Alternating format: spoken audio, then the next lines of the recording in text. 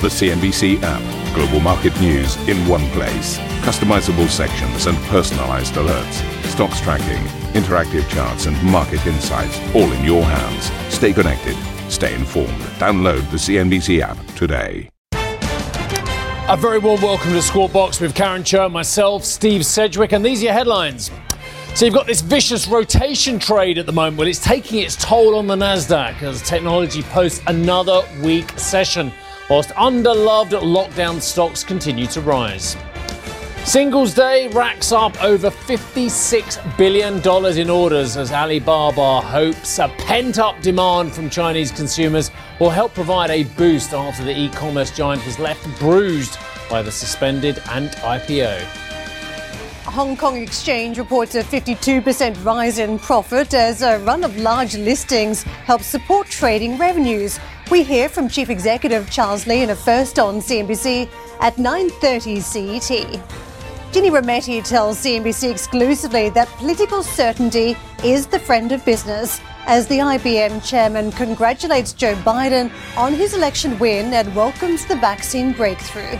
It allows us to return to perhaps a bit of a more new normal, but a number of these things in the hybrid way of working, I believe, will remain, and the digital acceleration will continue because people have now seen what is possible. Plus, the Boston Fed President Eric Rosengren telling CNBC that the amount of central bank intervention is appropriate, especially given the lack of fiscal policy. The next 6 months are going to continue to be pretty choppy, and that's partly because the pandemic has gotten worse than many people expected. In the United States, it's less clear what the fiscal policy is going to be, and it's unclear how easy it's going to be to get widespread adoption of the vaccine.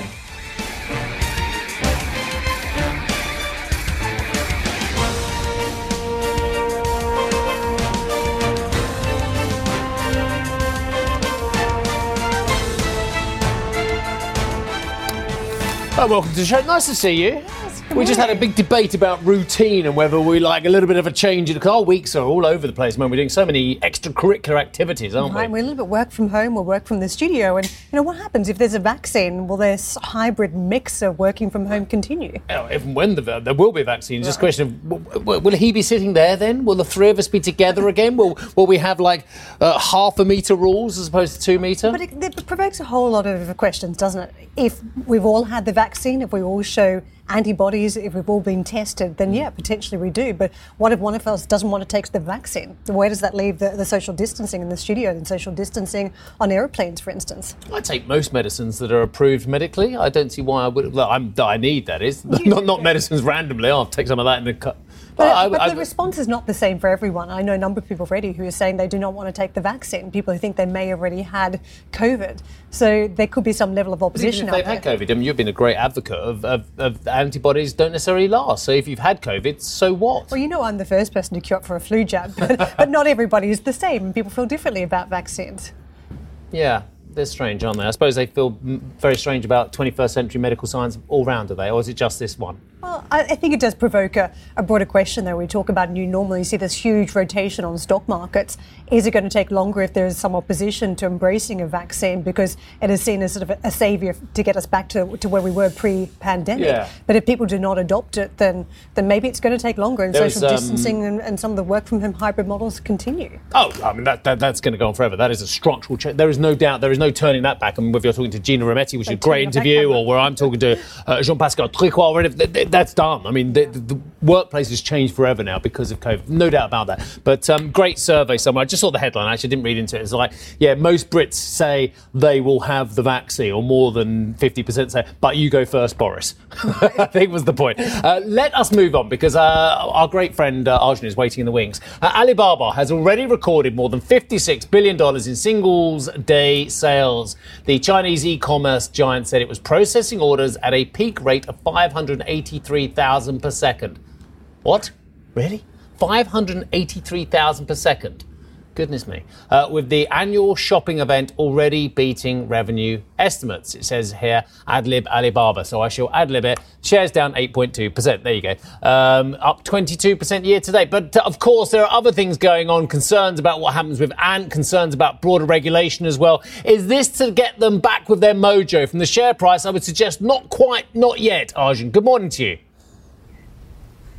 Good morning, Steve. Well, to be honest, if you look historically, Singles Day doesn't really have a big impact on the share price. It's key for Alibaba for a couple of reasons. Firstly, yes, it's a sales driver, but secondly, it's a very, very important marketing tool for Alibaba, because the company and its rivals like JD as well have been trying to push into some of these lower tier, smaller cities here in China, perhaps with less spending power. They've been doing that through these very heavy discounts, heavy promotions that are very attractive when it comes to price and attracting some of these consumers in lower markets. I think what we've seen so far is, you mentioned the sort of record $56 billion in sales so far. That came very early on in the day, and that's because this year things are very different. Instead of it being a single day for Singles Day like it usually is, it's actually started the promotions back on November 1st. So it's been going on for a few days at this point. So inevitably the sales figures are going to be higher than last year, and they'll probably potentially even double last year's figures at this rate in time. It's a promising, obviously, start, and you're seeing, of course, in China here, which has broadly managed to control the pandemic, the economies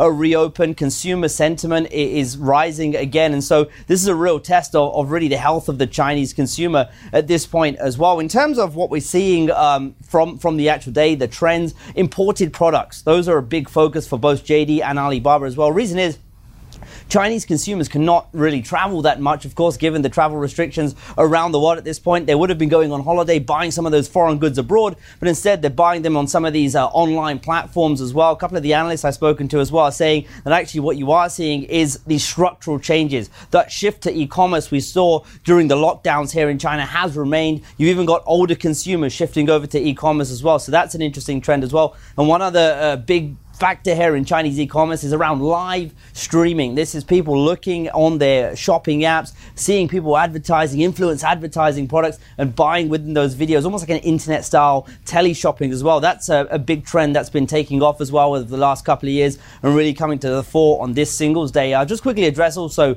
the share price drop you mentioned there, Steve. Well, just earlier this week, we saw the Chinese regulators come out with some antitrust regulations, the first comprehensive draft laws around antitrust as well. And the fear here is this could impact the likes of Alibaba, the likes of Tencent, which have massive networks, not just in e-commerce, but across payments, social media, credit, fintech, all these different areas. And that's why you're seeing those massive share price drops across Chinese tech at the moment. Karen, back to you. Thank you very much for that, Arjun. I was just taking a quick check back over Prime Day, which of course is the equivalent for the West with the Amazon event. Right, yes. And they raked in $10.4 billion, up about 40+%, 45% higher this time. So that compares to the $56 billion. The anti-vaxxers I don't get. But the people who have to spend all this money on these single days drives me mad. It makes me think that they're absolutely bonkers people. Well, you're going to spend the money anyway. We're coming up to the Who's holiday going to spend period. the money anyway? I'm holding a line in my family. You've got to buy birthday presents. I mean, I was tapping some of these events, I must say. I mean, you're making the purchase anyway. You may as well get it at a discount. You're giving me that man look. Don't you think that's so sexist to me? The husband gave me the same look at her, like, why are you buying on this day? That's a man look, is it? More on this shopping bonanza than a Singles Day. Check out CNBC.com. All right, yes, we're going to have more on Singles Day when our US colleagues speak to the Alibaba president, Michael Evans. That is later today, 17:40 CET. Right, I'll try and not do my man look, sorry. Very sexist of me if I am. The Hong Kong Exchange has reported a 52% rise in third quarter profit after trading levels were supported by a number of large listings this year. The HKEX said its IPO markets were ranked third globally by funds raised. This despite the group suffering a significant setback, of course, as we discussed, after Ant Group's dual listing in Hong Kong and Shanghai was unexpectedly postponed. The exchange said it remains on track to deliver its strategic plan whilst hailing its, quote, strong IPO pipeline. And as you've heard already, we're going to hear from the Hong Kong Exchange Chief Executive, Charles Lee. That's 9:30 CET. Karen, I couldn't be more fascinated by these markets at the moment. So just tell us what's going on. Yeah, incredible. Away from this top line that you're seeing on the percentage numbers and the overall level, we're seeing a huge rotation underneath these markets. We were talking about it for most of this year, this huge run into technology names, whether that would change at some point and you'd see a broadening out of those exposures. But it hadn't happened until we got that vaccine news on Monday, the development by Pfizer and BioNTech that's been more than 90% effective. That has been the trigger for markets to think beyond just some of the COVID winners to now potential vaccine winners, getting back to the old normal way of doing things. And that has meant this huge split between where the trades have been going into the technology names to other exposures. And you can see as a result, the Nasdaq down 1.3+% versus a gain of 0.9% on the Dow. The Dow, the sixth positive session in 7, now just a slim 1.7% off that record high. But if you take a look at the individual tech sector, you could see some of the selling that took place in session. The extent of the declines, Twitter down 1.8%. So some of the social media platforms benefiting from all the extra eyeballs and interactions online versus in person. And, Facebook at the other end, you could see also reversing 2.2%. In terms of search, Alphabet fell more than 1%. Microsoft was down. That's been one of the big COVID winners around the office space. And Netflix, that was one spot that did still move into the green. But just worth pointing to Amazon too. Clearly issues yesterday around this antitrust suit that's been filed from the Europeans. But the other concern about the dominance you see in e-commerce, whether that is also impacted by the reopening that you may see in 2021. That stock down heavily in session. Now, the S&P 500 sectors, you can see the rotation that's taken place, the green away from those tech stocks and where it's falling. One area that really jumped out to me first up on Monday, and not just in the United States, but also in Europe, was the REIT space, getting back into these beaten up real estate investment trusts. And you can see the real estate sector bouncing another 0.5% stateside. Stronger gains to be felt elsewhere, though, particularly on consumer staples, almost 2% in the green. Energy has had a very strong run up, and that's reflected in the energy mix, 2.5% in the green. Also, still gains for industrials, 1.8%. The Asian markets, as they pick up on some of these trades, you can see Hong Kong and Japan both bouncing into the green, but a little bit of a reversal for those Chinese stock markets today. So it is just worth taking a look back over the screens. I think if you're looking at these markets at this point, the rotation that we've had, and that's very much reflected in the European markets too, Steve, that have been left behind from those US counterparts. But it's been a terrific trading pattern in recent days. Hasn't it? And there's so much to say, but I think we better hold off a moment because we've got some great tape coming up, but we'll talk especially about the credit markets as well. Coming up on the show, UBS chairman Axel Weber. Well, now, talking about credit markets, he speaks exclusively to CNBC about news of a vaccine breakthrough and this is the point, and I think it's fascinating, so I can't wait to hear what he has to say, the impact it could have on credit markets. Plus, we're also going to get the Fed's take on the possible vaccine and what it means for its policy guidance. We'll hear from the president of the Boston Federal Reserve, Eric Rosengren. So much packed into the show.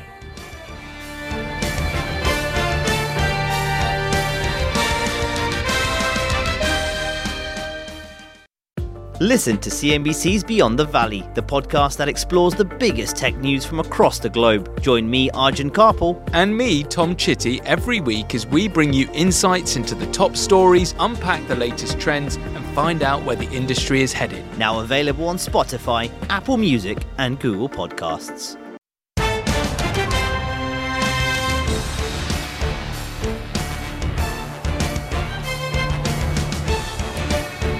The Trump campaign has filed a lawsuit to stop Michigan from certifying its election results. This as President Trump continues to refuse to concede to Joe Biden. Speaking in Delaware, the president-elect addressed Trump's actions since Election Day. I don't see a need for legal action, quite frankly. I think the legal action is you're seeing it play out, the actions he's taking. And so far, there is no evidence of any of the assertions made by the president or Secretary of State Pompeo. I just think it's an embarrassment, quite frankly. The only thing that, how can I say this tactfully? I think it will not help the president's legacy. Do you think it was funny when Mike Pompeo said there will be a smooth transition to a second Trump administration? He thought it was funny yesterday. He was laughing at his own joke.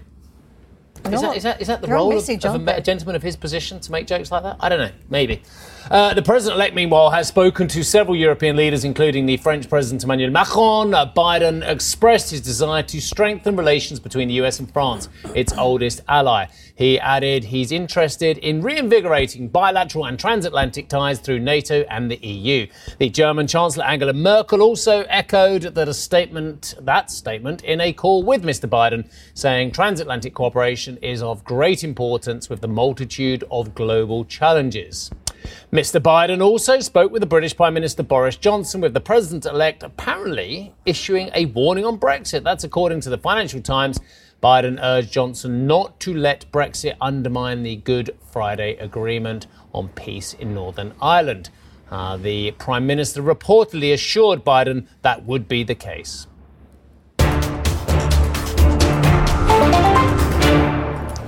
The CEO of BioNTech has told CNBC there is a, quote, excellent logistics platform to ensure its vaccine candidate with Pfizer can be widely shipped and stored. Speaking exclusively to our US colleagues, he outlined what he expected from further examination of the drug. We expect to have a full data set for our primary endpoint analysis, which requires about 164 infection cases in about 2 to 3 weeks from now. Yeah?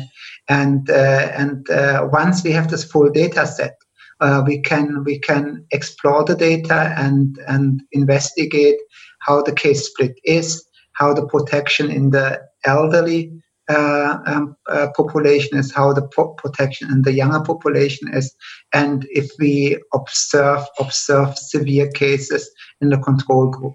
This information will come up and mature in the next 2 to 3 weeks. The US reported over 130,000 new daily COVID cases on Tuesday, a new single-day record. Total hospitalizations have also surpassed their April peak. San Francisco Fed President Mary Daly has told CNBC in an exclusive interview that providing stimulus to the economy should remain the priority despite news of vaccine breakthroughs. This after the city was forced to postpone their reopening plans amid a surge in new infections. Vaccine news, of course, for everyone out there in the globe is welcome news. But we also have rising coronavirus cases right now, both in the United States and across the globe. And so that's my top priority, and thinking that we need to continue to support the economy and the American people as we move through this virus. The president of the Federal Reserve Bank of Boston, Eric Rosengren, has told CNBC he expects volatility in the markets to continue for at least another 6 months. Our very own Jumana spoke to him exclusively. As part of the UBS European conference, she began by asking him what impact the vaccine breakthrough could have on the Fed's forward guidance. The pandemic has gotten worse. It's gotten worse in both the United States and in Europe. And so we're at a situation we hoped we wouldn't be at with the second wave. So while it's very good news about the vaccine, and the effectiveness of the vaccine looks to be much higher than people anticipated, it's still going to be quite difficult to distribute it widely. And there's still an open question of how many people will voluntarily get vaccinated. So while it's certainly good news, and my own forecast for the second half of the year would assume that it would be widely enough distributed at that point that we should have very robust growth given the fiscal and monetary policy we have right now. I think the next 6 months are going to continue to be pretty choppy. And that's partly because the pandemic has gotten worse than many people expected.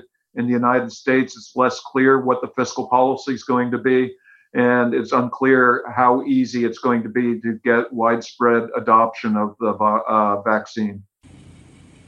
And indeed, the Fed have been quite outspoken about the need for fiscal stimulus coming out of the U.S. government. In this situation with the political paralysis, are you having to reevaluate how you see the economy panning out, especially with the lower likelihood of fiscal stimulus coming out of this government anytime soon? So I would hope that we would still get a fiscal package. It's probably not going to come as soon as we were hoping. And that does mean that we're not going to get as robust a growth over the next couple of quarters as we were hoping. I do think the medium to long-term run, the economy will be in good shape. Another challenge for the economy is that in the absence of fiscal policy, and if we don't have a quick distribution of the vaccine, that many businesses are going to find it very difficult to get it through the late fall and winter months. And I do worry that we are going to have more corporate closures and have more unemployment than we otherwise would. And so I think there still is a need for fiscal policy. How much fiscal policy we need in part depends on how quickly we get the vaccine widely distributed. Jemana also sat down exclusively with Axel Weber. She asked the UBS chairman for his take on the market's reaction to a potential vaccine and what it means for the Swiss lenders' forecast for 2021. This is going to take a long time, if dispensed in that way, till it actually has an impact on economic activity. It will eliminate some tail risks, and some of the human suffering, I think, will be much improved as a result of it. But it's a long haul till we get actually to anything that is close to what people call mass immunity. It sounds like you're cautiously optimistic there. And the operative word that you mentioned is that of time. It's going to take time. In the interim, do you think policymakers and central banks have done enough to keep companies alive? Yeah, so if you look at what central banks have done, basically we've had around 8 trillion of liquidity created through central banks, so roughly 10% of global GDP. We've had another almost 10% of global GDP in terms of fiscal stimulus, and around 5% of global GDP in terms of guarantees that have been dispensed. So a massive policy reaction. And this time around, it was really a concerted action, not just monetary policy being the only game in town, but concerted fiscal, monetary, and guarantee action. And also, I think the speed at which the markets, were benefiting from the intervention was very high. In the week of March 16th, there's been a very bold and broad interaction by the Federal Reserve. They de facto put a floor under the U.S. bond market and under the U.S. corporate credit market. And since then, we've seen a very strong rebound as of May from a very bad development in the first and into the second quarter. We've already recovered half of the distance from the peak before the crisis to the throw that we've seen. Now going forward with the second pandemic problems that we're seeing is probably going to slow down growth. In some countries, it might actually lead to a double dip scenario, but we're more optimistic that, this time around the toll will not be as hard. We're learning to cope with the impact of the virus. We're learning to cope with with lockdowns being more targeted. And so going forward, I'm not pessimistic. Eventually we will get through this, but we should not be under illusion that it will happen fast. It will take some time. It'll be at least a year till we go back to pre-crisis levels of GDP. It'll take another year or two till we, are anywhere near getting unemployment and pre-crisis growth paths back. And so it will be quite a long recovery that we're facing. So our Vice President, Head of News, whatever her title is, she put out an email last night, and I knew it would appear in my rundown sooner or later, and here it is. I actually agree with her. I think this is a very interesting story because the global corporate debt has surged by some $1.2 trillion during the first 9 months of this year as companies look to make up for lost revenue amid the pandemic. That's according to S&P Global Ratings. It takes total debt levels up to nearly just $22 trillion. That's all, okay? $22 trillion. S&P found that speculative debt, and this is the point, speculative debt increased by some 9%, almost twice the rate of investment-grade debt as well. Who is buying this high-yield stuff? Will they continue to buy this high-yield stuff as treasuries and other yields pick up and the yield curves pick up? Will the yield curve be allowed to be picked up by the CBs as well? I have so many questions around the corporate debt market. Is it potentially a canary in the coal mine? On a different angle, though. I mean, you think about these companies tapping the debt market because they're concerned about what their balance sheet looks like if there's a second wave of infection that's particularly brutal to economies. And that was the track we were going down, if you think about it, before the start of this week when the vaccine news started to break. So companies wanting to have a deep pile of capital seemed prudent. And down the track, if the economy's improved, do they pay it down? And they've been on pretty good terms on the interest rate. If there is a deep pool of capital, or if they're investing it, or if they have a sustainable business which just has some short-term liquidity issue because of it. But there are so many businesses out there that are not that way. So what UBS Chairman Axel Weber is very interested in this as well. He told CNBC the corporate sector remains highly leveraged since the financial crisis. I presume it means the last one, which in turn has seen a rising number of insolvencies amid the pandemic.